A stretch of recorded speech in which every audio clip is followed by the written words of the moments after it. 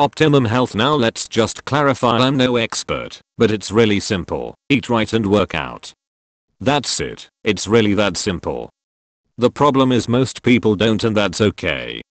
I'm not judging. I love eating chocolate and pizza too, but I like to keep it in check by making meal preps for healthy, convenient meals. So no excuses of just grabbing snack food, because I already have food prepared that does me good and tastes great.